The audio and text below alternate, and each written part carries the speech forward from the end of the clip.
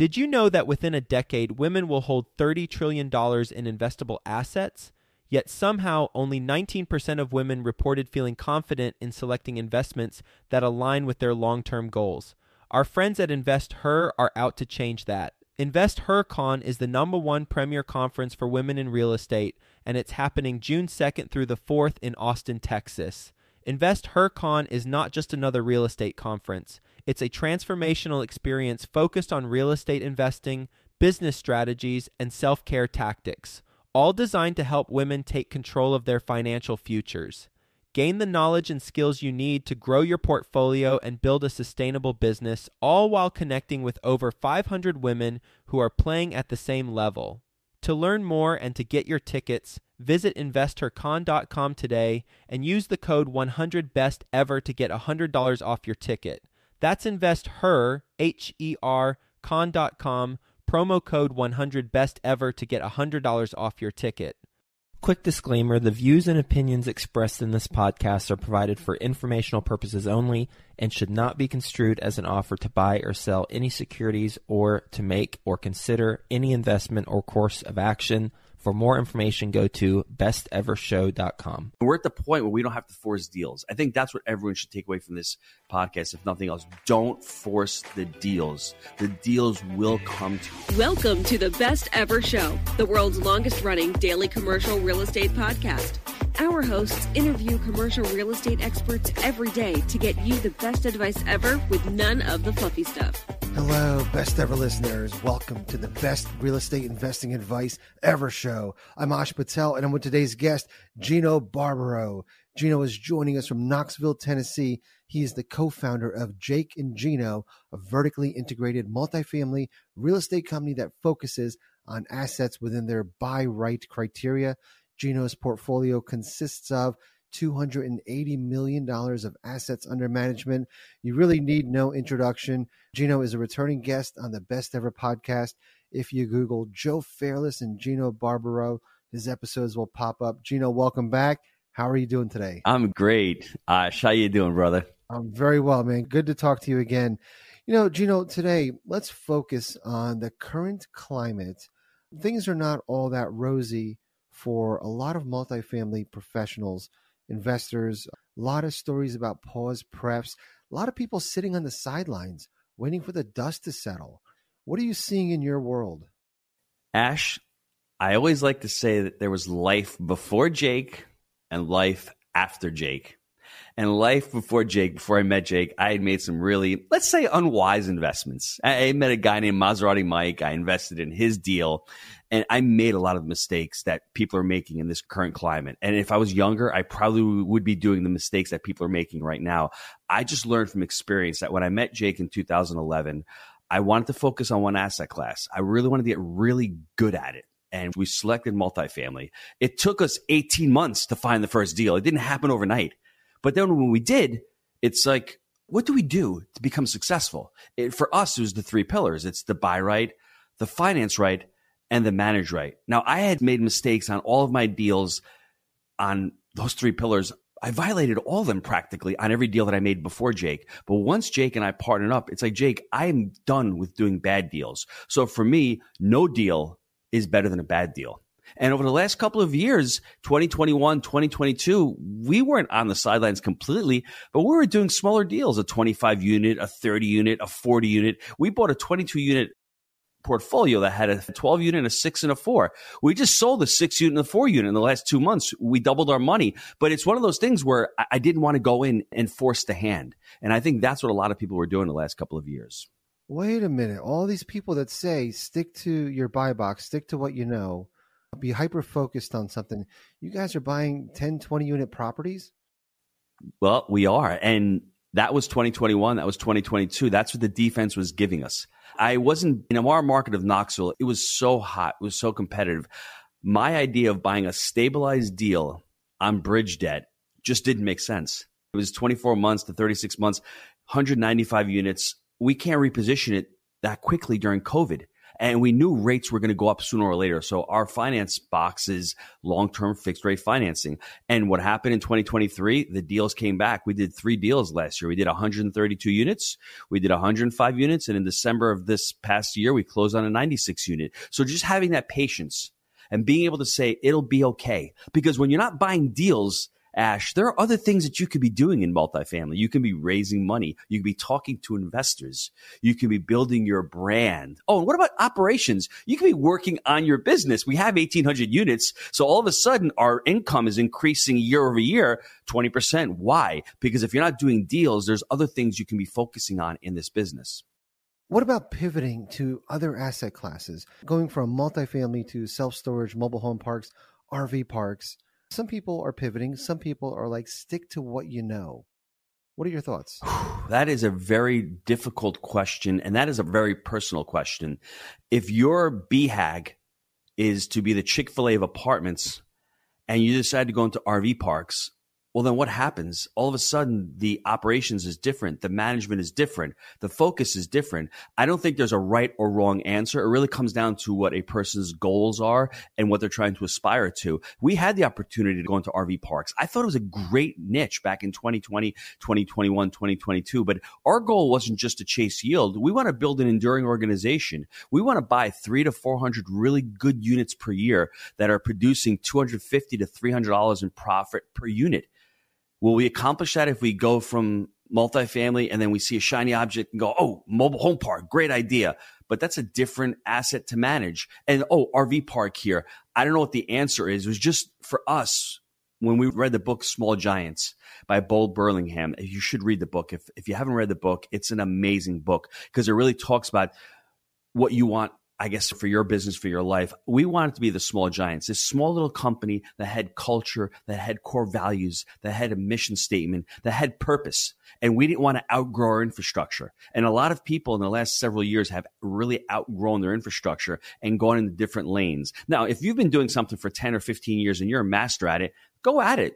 Jump from one to another. But if you've been doing multifamily for a couple of years and you haven't found success and you think you're going to jump to RV parks and find success there, I don't know if that's true. I think become a master of one, give yourself the ability to do that. And then obviously, if you want to pivot, there's nothing wrong with it, but just give yourself some time. Would you encourage people to get into multifamily today? I would encourage people to get into multifamily whenever. We got in back in 2011. People have short memories. When I got in, there were deals on LoopNet. Nobody wanted these deals. There was no capital. Everyone was running to the exits. And Jake and Gino were going through it because Jake and Gino didn't know any better. I was just hungry. I was desirous. And now, if you say to anybody, would you have started multifamily, if you could had the ability to start back in 2020 or 2019, would you have?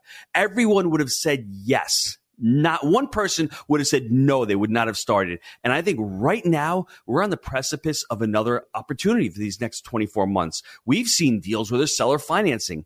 Debt is harder to come by. There are people in the business that are doing capital calls. They can't raise for another deal because they're having problems with these deals. And I think you can always buy real estate. You can't always sell real estate, but you can always buy it. And if you're mentally prepared to be able to sit down, educate yourself, don't look at it as a side hustle. It may be a side hustle, but if you treat this as a business and you focus on yourself, if you focus for the next 5 years and do what I did for 5 years, suck it up, put in the hard work, you will be rewarded. Gino, a lot of multifamily investors, the LPs, the passive investors, have had to deal with cash calls, deals that are underwater. They're a little bit jaded. What would you say to those multifamily LPs? And I'm sure you get those people. Hey, I'm in XYZ deal and they just paused distributions. Why would I invest in yours? Ash, that's part of life, isn't it? You can look at it one of two ways. It's a problem.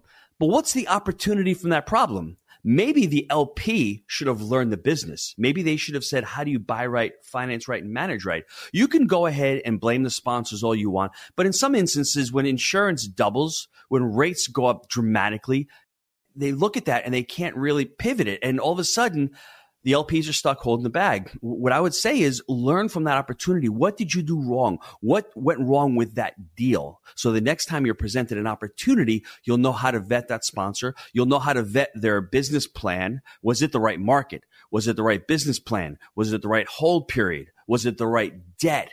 Was it the right exit strategy? These are a lot of things that LPs may not even know what I'm talking about. And that's why they're losing money. Because if they had known all of this stuff, they would look at the deal and say, that deal doesn't fit with me. It doesn't align with me. But if they've paused distributions, just give it time. Let the operators work through it. I think that's at the very least when distributions are paused, you'll see the great operators who are having trouble. They'll just rise to the top. They'll put in the effort. They'll put in the work. They'll communicate. They'll be transparent. That's what you want from your operators, to say, hey, we're having rough times right now, but a lot of other people are. And this is how we're going to fix it.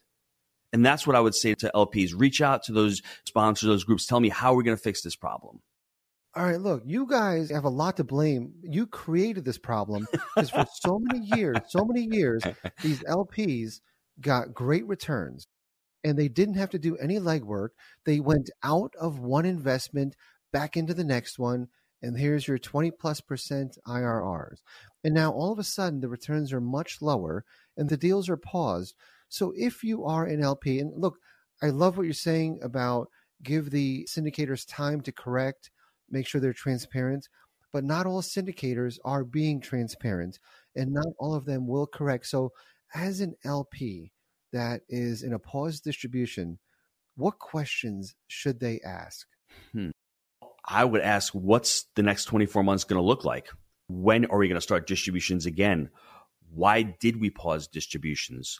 What's going on? And every quarter, we have one syndication left, Ash. We're selling it out. Last syndication that we own. Every quarter, we have a webinar with our group of investors. We go over income. We go over expenses for the 3 months. We go over what our CapEx is for the quarter. We go over what vacant rented is, vacant unrented. We go over our delinquencies on the property. We really discuss at a deep level what's going on with the property. That's what I want LPs to go on to do is, what are the trailing 3 months? Let's talk about the trailing 3 months and what are we actually predicting or projecting going forward? What does that look like? I think that's what you really need to really discuss. And then obviously what's going on with the debt, with the financing. If there is a bridge debt involved, what's going on? Is that going to reset? Are we actually going to go into foreclosure? What's going on with that? But these syndicators should have been communicating over the last 6 to 12 months. I'll give you a perfect example. When COVID hit, everyone thought the world was going to end.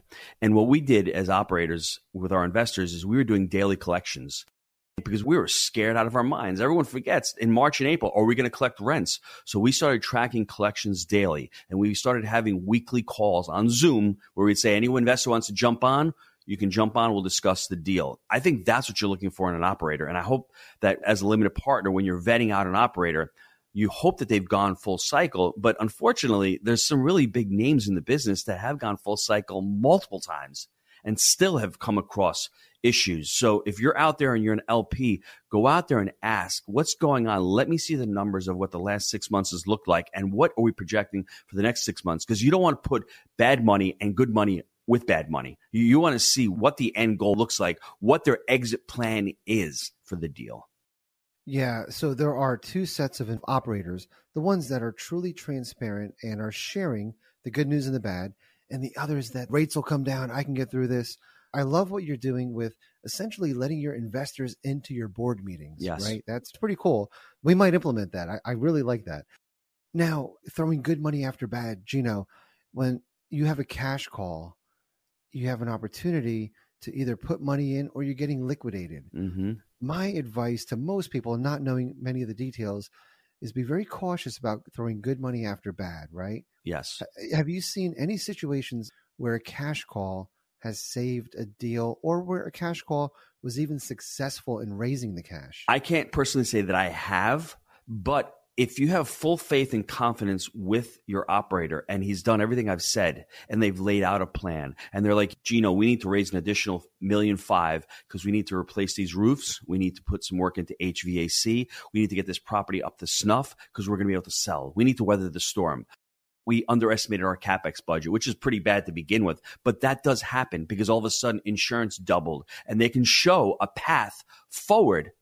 Then I would do it. But if it's a syndicator that's done 1 or 2 deals and they haven't really gone full cycle, they don't have the experience, I don't know if I'd throw good against bad. But if they have a track record and they've performed for me for a couple of market cycles, I obviously would take that into consideration. Yeah, you're right. Let's see how they carry themselves.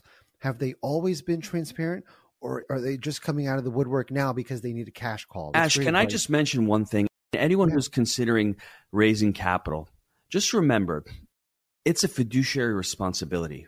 You are taking somebody's hard-earned money and you're investing their hard-earned money. To me, I think you have to treat that with the utmost respect. You are their financial steward. You're taking their money and you're trying to grow it. Now, things happen, but at the very end of the day, as we like to say, they're trusting you with the money. And that's why it's been very difficult these last couple of years to find really good deals that pencil out. And if you violate one of those three pillars and the deal goes bad, you have nobody to blame but yourself. That's why for us, it has been challenging in 2021 and 2022, even for ourselves. Because if it's my capital, we have our employees investing in our deals, Ash. We have our maintenance tech. If they've worked for us for 2 years or more, they're investing with us dollar for dollar. So I'm taking hard-earned maintenance tech's money who may make $50,000 or $60,000 a year. They're putting 10 or 15 grand into the deal. We've got to make sure that's a good deal. I don't want to lose money for him as well as not losing money for Jake or losing my money for myself. And I absolutely don't want to work for free. This business is too hard not to make money. Yeah, that resonates a lot. And what's funny is yesterday, my LinkedIn post, I posted, people need to stop putting OPM on T-shirts and hats and bragging, where'd you get the money to buy this property? Oh, I used OPM. Like it's nothing. How about I have the trust of investors who put their hard-earned money into this deal? And it's my job to make sure I do everything I can to help grow that money. Look, man, I want to slap people when I see that term tossed around. Oh, I just used OPM. Get the hell out of here. Ash, the other thing is you're putting your own money in the deal as well. When we had syndications, we had our own skin in the game as well. So it's not just putting investors' capital. We have our own capital as well. When you have skin in the game, it changes everything. So when you're saying to yourself, should I do this deal? Well, I don't really care about the investors' money, but at least, if nothing else, care about your money. Does it make sense for you? And if it makes sense for you and you're willing to risk your capital, then go ahead, raise OPM, as you'd like to say. Gino, the arrow is no longer going up into the right and the world's not as rosy as it was a few years ago. Are you doing anything differently in terms of IRRs, distributions? Are you taking bigger reserves? Are you raising more capital? Are you anticipating rates going higher? What are you doing on future deals? Whew, that's a big ass question, Ash. Let me think about that for a second, because it's one of those things where we've really refined what we call our buy right criteria. We're looking for assets that are a little bit newer. I don't want the 1960s assets with clay plumbing and aluminum wiring and old roofs, because they're a lot of work. They're really priced high still in this market. So our buy right criteria has been really refined. We're trying to buy in areas that have a better median income, $50,000 plus in our Knoxville market. We're looking at townhomes, 2-bedroom, 1.5-bath townhomes. We love those kinds of unit mixes. We're really getting focused on that. And I'm trying to think as far as CapEx, we're doing what we call loan to cost on a lot of these deals. We're going with community banks and credit unions on the front end a lot of times, and we're getting 80% of that loan proceed built into the loan, the rehab proceeds. So we're able to leverage that, and then we're able to hold for 12 to 18 months, and then from there, we'll be able to refinance out. But it's important that you raise enough capital and have a conservative budget. Make sure that your budgets are really conservative. And if you're going to do the work, and don't get caught in the model that we had 3 years ago, where you're going to buy an asset that's 100 units, fix up 30 or 40 and say material value add and try to flip to the next person. That ship has sailed. That was part of the market cycle 4 or 5 years ago. The part of the market cycle right now is valuation through operation, not just renovation. Now's the time to find deals that have something wrong materially with them in their operations. That's where you're going to find the value in the deals. So that's the deals we're looking for. And believe it or not, that 1% rule, we like the 1% rule. If you can buy a deal with the 1%, if it's $100,000 a unit and you can generate $1,000 a month in rent post-renovation, that deal looks really good to us on paper right now. If you're able to buy that at current interest rates, I think rates are going to drop in the future. I mean, you saw the 10-year treasury drop like a rock. Now it's bounced back up. But I think long-term, we'll have to be honest with ourselves. There's an election coming up. They're not going to raise rates for an election. They're not going to kill the economy. They're going to tamper the economy down. That's my opinion. It happened in November of 2022 when rates should have really been pushed up a lot sooner, but they didn't do that because they didn't want to destroy the economy. And then all of a sudden, in their infinite wisdom, let's just shock the economy by raising rates at the most rapid rate in history. So to me, are they going to go back up? I don't think they're going to go up. I think they're going to have to really put some oomph into this economy because the lowest amount of homes sold since 1995, think about that for a second. That's painful. Would you do an interest-only loan today that's a variable rate? I would not. There's risk in that because I can be wrong. Rates may go up. I don't want to do that. I'd rather, like I say, go to a community bank or credit union, get a 5-year term. With these institutions, credit unions, we just did it 2-year interest only. And it gives me the ability to have that 5-year runway to be able to reposition that asset. And the difference is, Gino, when you go to a smaller bank and you do the 2 years interest only, that's a fixed rate, right? Mm-hmm. Yes. And you're doing full recourse on those loans. We're doing recourse. Absolutely. Yes. That may be part of the issue when you're syndicating a deal. But for us, we found that it really works for us because I don't want to get into this bridge debt. You're seeing what's going on with the arbors of the world. You got in at 3%. Okay, it's non-recourse. Great. Now it's 9%. You're going to lose it anyway. So non-recourse, recourse, go do another loan in your business. And I understand you don't want your investors to take on that risk. But maybe now's the time to revisit the bridge debt idea because we don't have these shutdowns like we did. See, the problem what happened with bridge, no one remembers. In 2021, you couldn't buy windows. It was taking you 8 months to get supplies. It was taking you months to get labor. It was taking you months to turn units. And that was part of the problem. It was prolonging all the work. Now, if you're an experienced group, you've got the business plan, you get 100 units, you know that you can execute 100 units. We bought that property in March of last year, 132 units. We're sitting in the end of January right now. 112 of those 132 units have been repositioned. They're all on new leases. We have the ability to do that because we've got the team, we've got the infrastructure. We can make that happen within less than 2 years. But if you can't and you're just praying to yourself, wow, I may not be able to do that. There's 2 ways you go broke in real estate. You either run out of time or you run out of capital. And we've discussed both of those on this show. We'll get back to the show, but first, some sponsors I'm confident you'll find value in learning more about. A 1031 exchange is one of the greatest tools to build your real estate portfolio.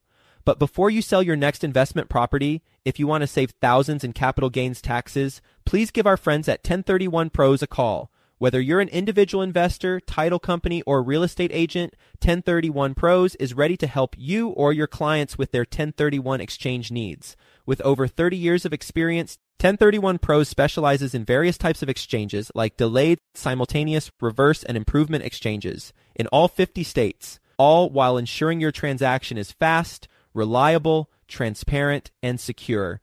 1031 Pros has handled over 20,000 audit-free exchanges, and right now, Best Ever listeners can get $250 off any exchange by visiting my1031pros.com/bestever. That's my1031pros.com/bestever to get $250 off today. Have you heard that Mint, the popular personal finance app, is shutting down? If you use Mint, that's bad news. The good news is that there's an even better alternative, Monarch Money. Monarch gives you a comprehensive view of all your accounts, investments, transactions, and more. Create custom budgets, set goals, and collaborate with others. And now, get an extended 30-day free trial when you go to monarchmoney.com/bestever.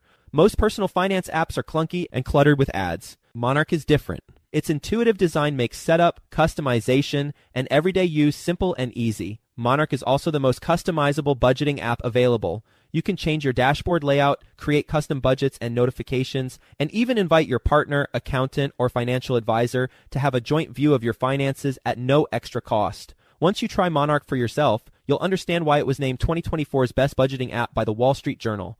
And right now, get an extended 30-day free trial when you go to monarchmoney.com/bestever.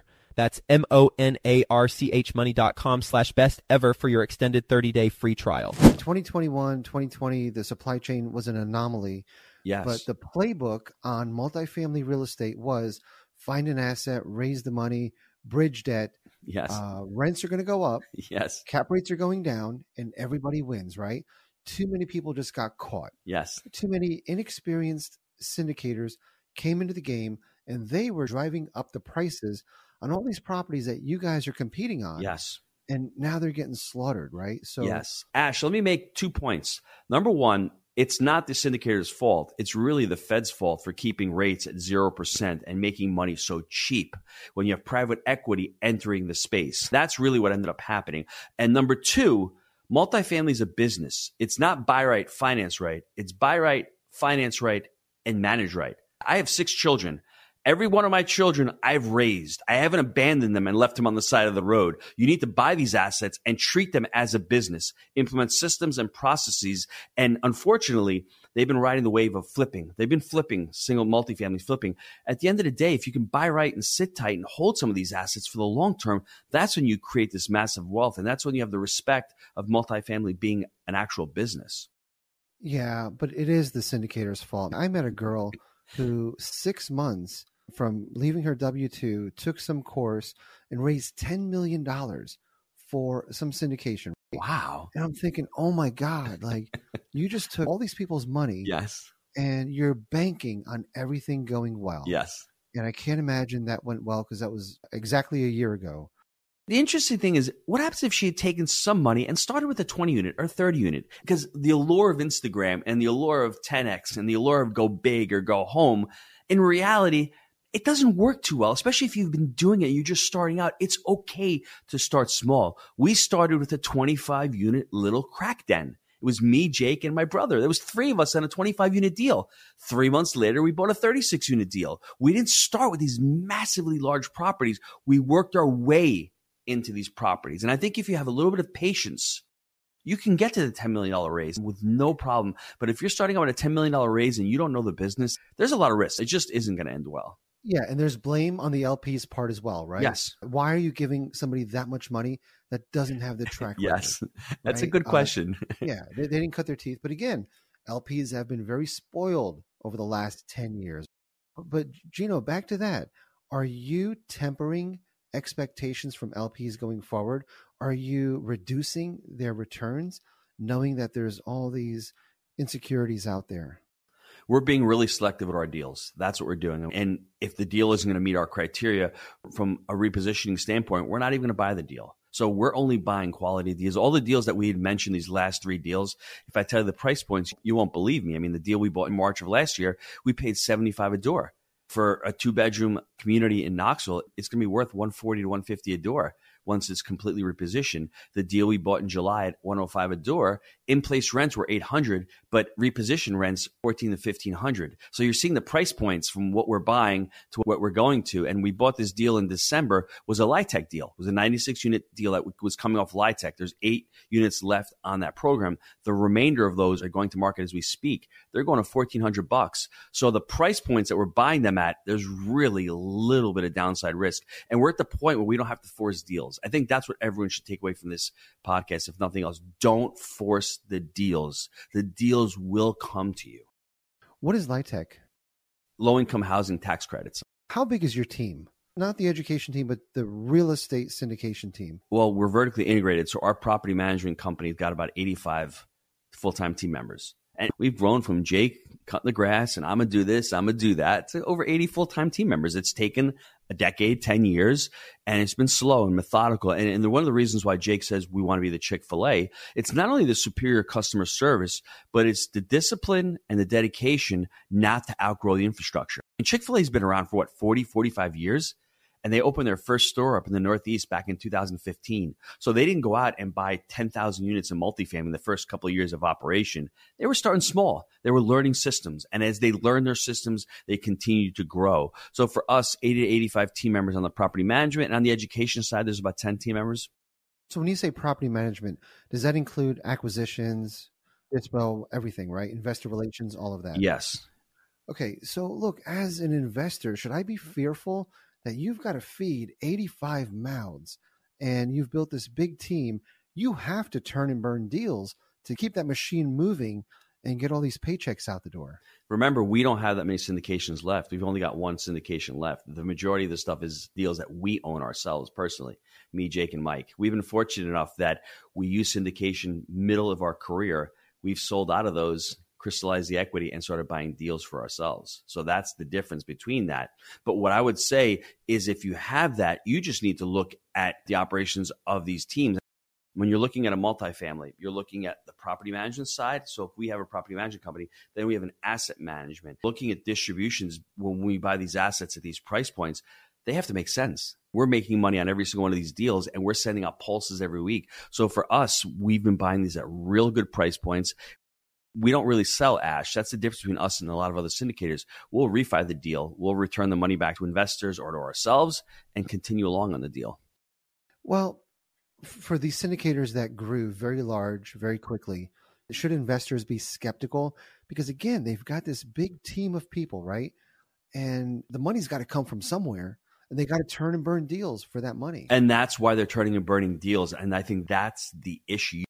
That's a great question, Ash. When you are a limited partner, you're going into a syndication with operators. Ask the operator, who's your property management company? Oh, you're hiring this property management company. Vet that property management company. Who's on your acquisitions team? Who's on your due diligence team?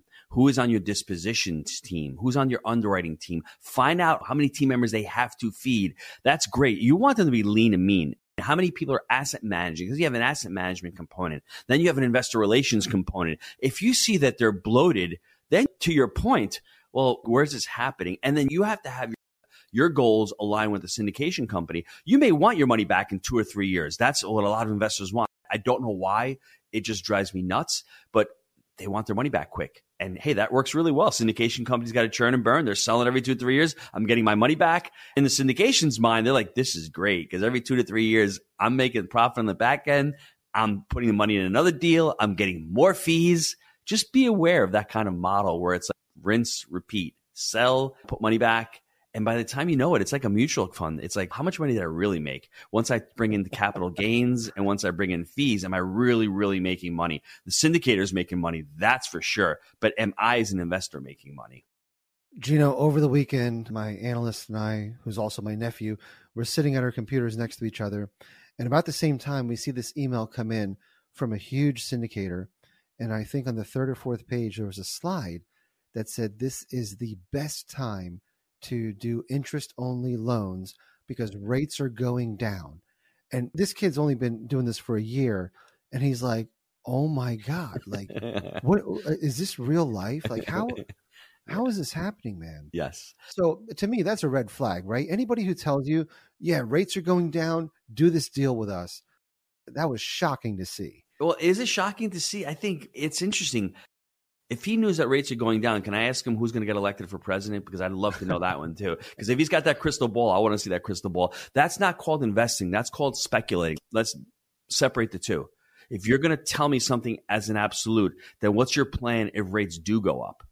Oh, then think of that. Great. You're telling me they're not going to go down, but if they do go up, what's your contingency plan? That's what I would ask that group. And if they don't have an answer, then obviously that's how you steer away from that conversation. You're right. That's the perfect question to ask. Hey, that's great. And you know what? I hope rates go down too, but you're right, Gino. Ask them, okay, what if they go up a half point? What does this do to the deal? Oh, no, they won't. They won't. Right. Guess what? See you later. Ciao. Check mark. Yeah. Never talk to that person again. Gino, do your investors like you guys doing full recourse loans on deals? Our employees, they do. That's how we're doing them right now. But like I said, we're buying these things at such great price points and we're turning them quickly enough that within 18 months, we're going from community or credit right to agency. So we're able to do that. And it's one of those things where as you become larger and you're a larger syndicator, you have more reach. Maybe you have less investors to deal with. If you're raising, let's say, $6 million, you find 2 or 3 investors that are willing to say, hey, I'm willing to do recourse on this thing because I know you guys. I know your track record. I've been in a couple of your deals. This may not work with somebody who's starting out in the syndication space early on, but later on, and then you're going to say to them, hey, full recourse, we're taking a lot of the risk as well. We're signing on the debt. There's not going to be as much recourse for you guys because the majority is going to be on our team. You can structure it that way as well. But I think it's really a deal-by-deal basis and sponsor-by-sponsor basis. Yeah, but on your deals, if you're doing full recourse, your LPs don't sign on the loan. They're not on the hook for anything. They're not. And no. the reason I brought this up is on a recent raise, this question came up a lot.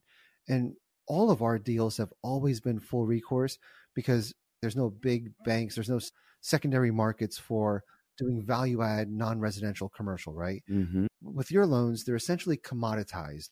There's a secondary market that they can trade on. But these investors really like the fact that it's us, the managing partners, that are signing personally on the loan. If the deal goes south, I can't say, all right, bank, you can have this one. And investors, sorry, we'll get you on the next one. Yes. Like we don't have that luxury. Our livelihood or all of our assets are on the line on this. But you mentioned that you can go to agency debt in 18 months. What's the benefit of doing that? Well, going from recourse, then that goes to the non-recourse component.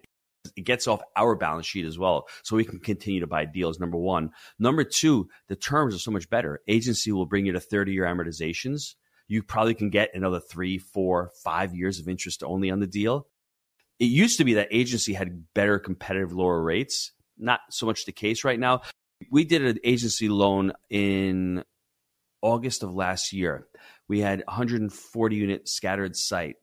And what we did on that property was rates had just dropped. We did a 55% loan to value agency loan on this thing. And it had a 5.2% interest rate, 10-year term, all IO. And people may be saying, why would you do 55%? Well, right now, our intention is to hold this asset for the next 10 years. It's in a great location, 55%, very little risk, 10 years of interest only. We love all those components. And I think the rate was 5.2%. So anything around the 5% mark, it works really well. That thing is in a cash flow for us. It's going to be a beautiful asset for the next 10 years. So for us, getting it off of community or recourse, going to non-recourse and getting those terms for us worked really well. And the reason why we got such a low rate was that LTV dropped from 65 or 70. We were willing to take only 55% because we had a lot of equity in that deal. We didn't want to cash out 75 or 80. We wanted to keep enough equity in there where the thing's going to continue to cash flow really nicely as well. Thank you for answering that and clearing that up. Are the smaller regional local banks harder to deal with than agency?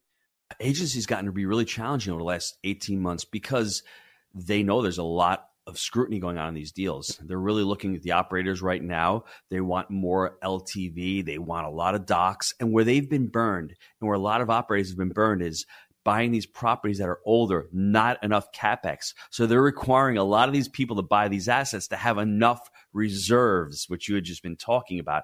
Now, the community banks, it's very interesting. 2-3 years ago, credit unions weren't that much of a big deal in multifamily. It's because community banks were great. But when rates shot up and all of a sudden everyone's taking their money out of these community banks and going to treasuries, community banks are having to go to the Fed funds and borrow their rate from Fed funds. So their interest rates weren't as competitive.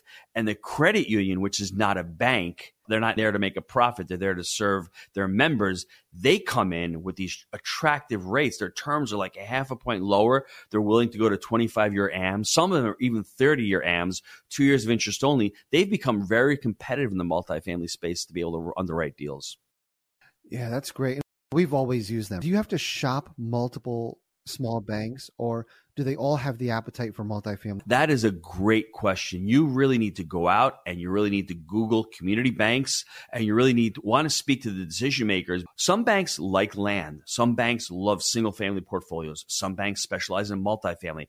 Find the banks that specialize in whatever niche you're in and try to find as many as possible. One of the first lessons that I learned in multifamily investing with Jake is everything in real estate is negotiable. So when a bank gives you a term sheet, you look at the term sheet and go, can you do any better? This is what I got. And they will negotiate for your business. What they're looking for is they're looking for demand deposits. They're looking for your accounts, your savings accounts, and your checking accounts. If you can bring that over to them and sweeten the pot for them, put them up against each other. And then when you do find one, like we found Mountain Commerce in Knoxville, we love that bank. We've been using them for the last 10 years.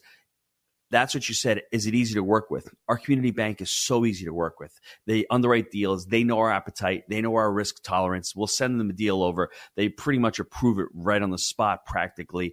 And it's just easy to work with them. But you need to go out and find multiple sources, whether that's credit unions, community banks, and ask them the offers. When I got into the business, a 25-year AM was practically unheard of from the community bank until we started asking.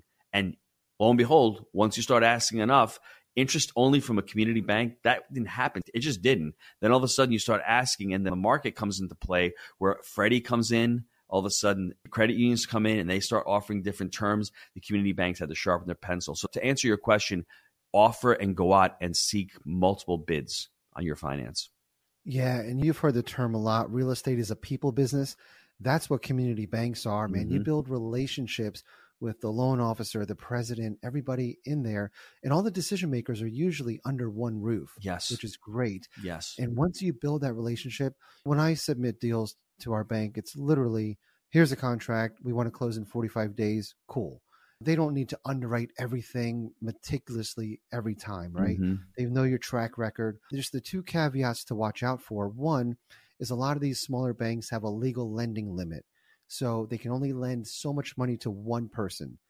Make sure you find a bank that has a great point. I love that because that's what happened to us. At one point, we got tapped out from Mountain Commerce because we're too risky for them right now. All of a sudden, their exposure with Jake and Gino is like, time out, guys. There's a little too much loans here. And it's like, oh, we got to go out. So when we roll these loans out from community going to agency, it's going off their balance sheet as well. So we're able to replenish and do more funds from the community bank. That's a great point, Ash. Yeah, and the last one is just that a lot of them will have a geographic limit. Yes. They may only do it in state, in certain counties, or for an experienced operator, someone that they have a relationship with, they will do out-of-state deals for that person. But you've got to find that out too, because if you do deals all over, you might need to find community banks all over, or find the right one that is willing to lend in those areas that you invest in. Yes. I agree. Yeah. Listen, great talking to you again. These are just fun, great conversations. I know your time is very valuable. So thank you so much for taking the time out and just having a great conversation with us. Ash, anytime you want me to come on, I will come on and banter about real estate because not all syndicators and not all real estate investors are screwing up. There's so many people that are doing so many amazing things in this space. And we really should not lose sight of that because, as you say, the media, we always like to focus on stuff that's going bad. There's a lot of really great people doing great things in this business right now. So anytime you want to talk about real estate, you hit me up and I'll be here for you, brother. I think we just get it on the calendar for a couple months from now. Let's just do it again. Gino, again, thank you so much. Best ever listeners, thank you for joining us. If you enjoyed this podcast, please leave us a 5-star review. Share this episode with someone you think can benefit from it. Also, follow, subscribe, and have a best ever day. Hi, best ever listeners. Joe Fairless here again. And one last thing before you go, would you like to receive a short weekly email with proven tips from experienced investors, free tools and resources, and a roundup of the week's most relevant news and best ever content? Well, if so, join the community of nearly 15,000 commercial real estate passive and active investors who receive the best ever newsletter. Just go to bestevercre.com/access. And you'll get the very next one. I hope you enjoyed this episode. And as always, thank you for listening and have a best ever day.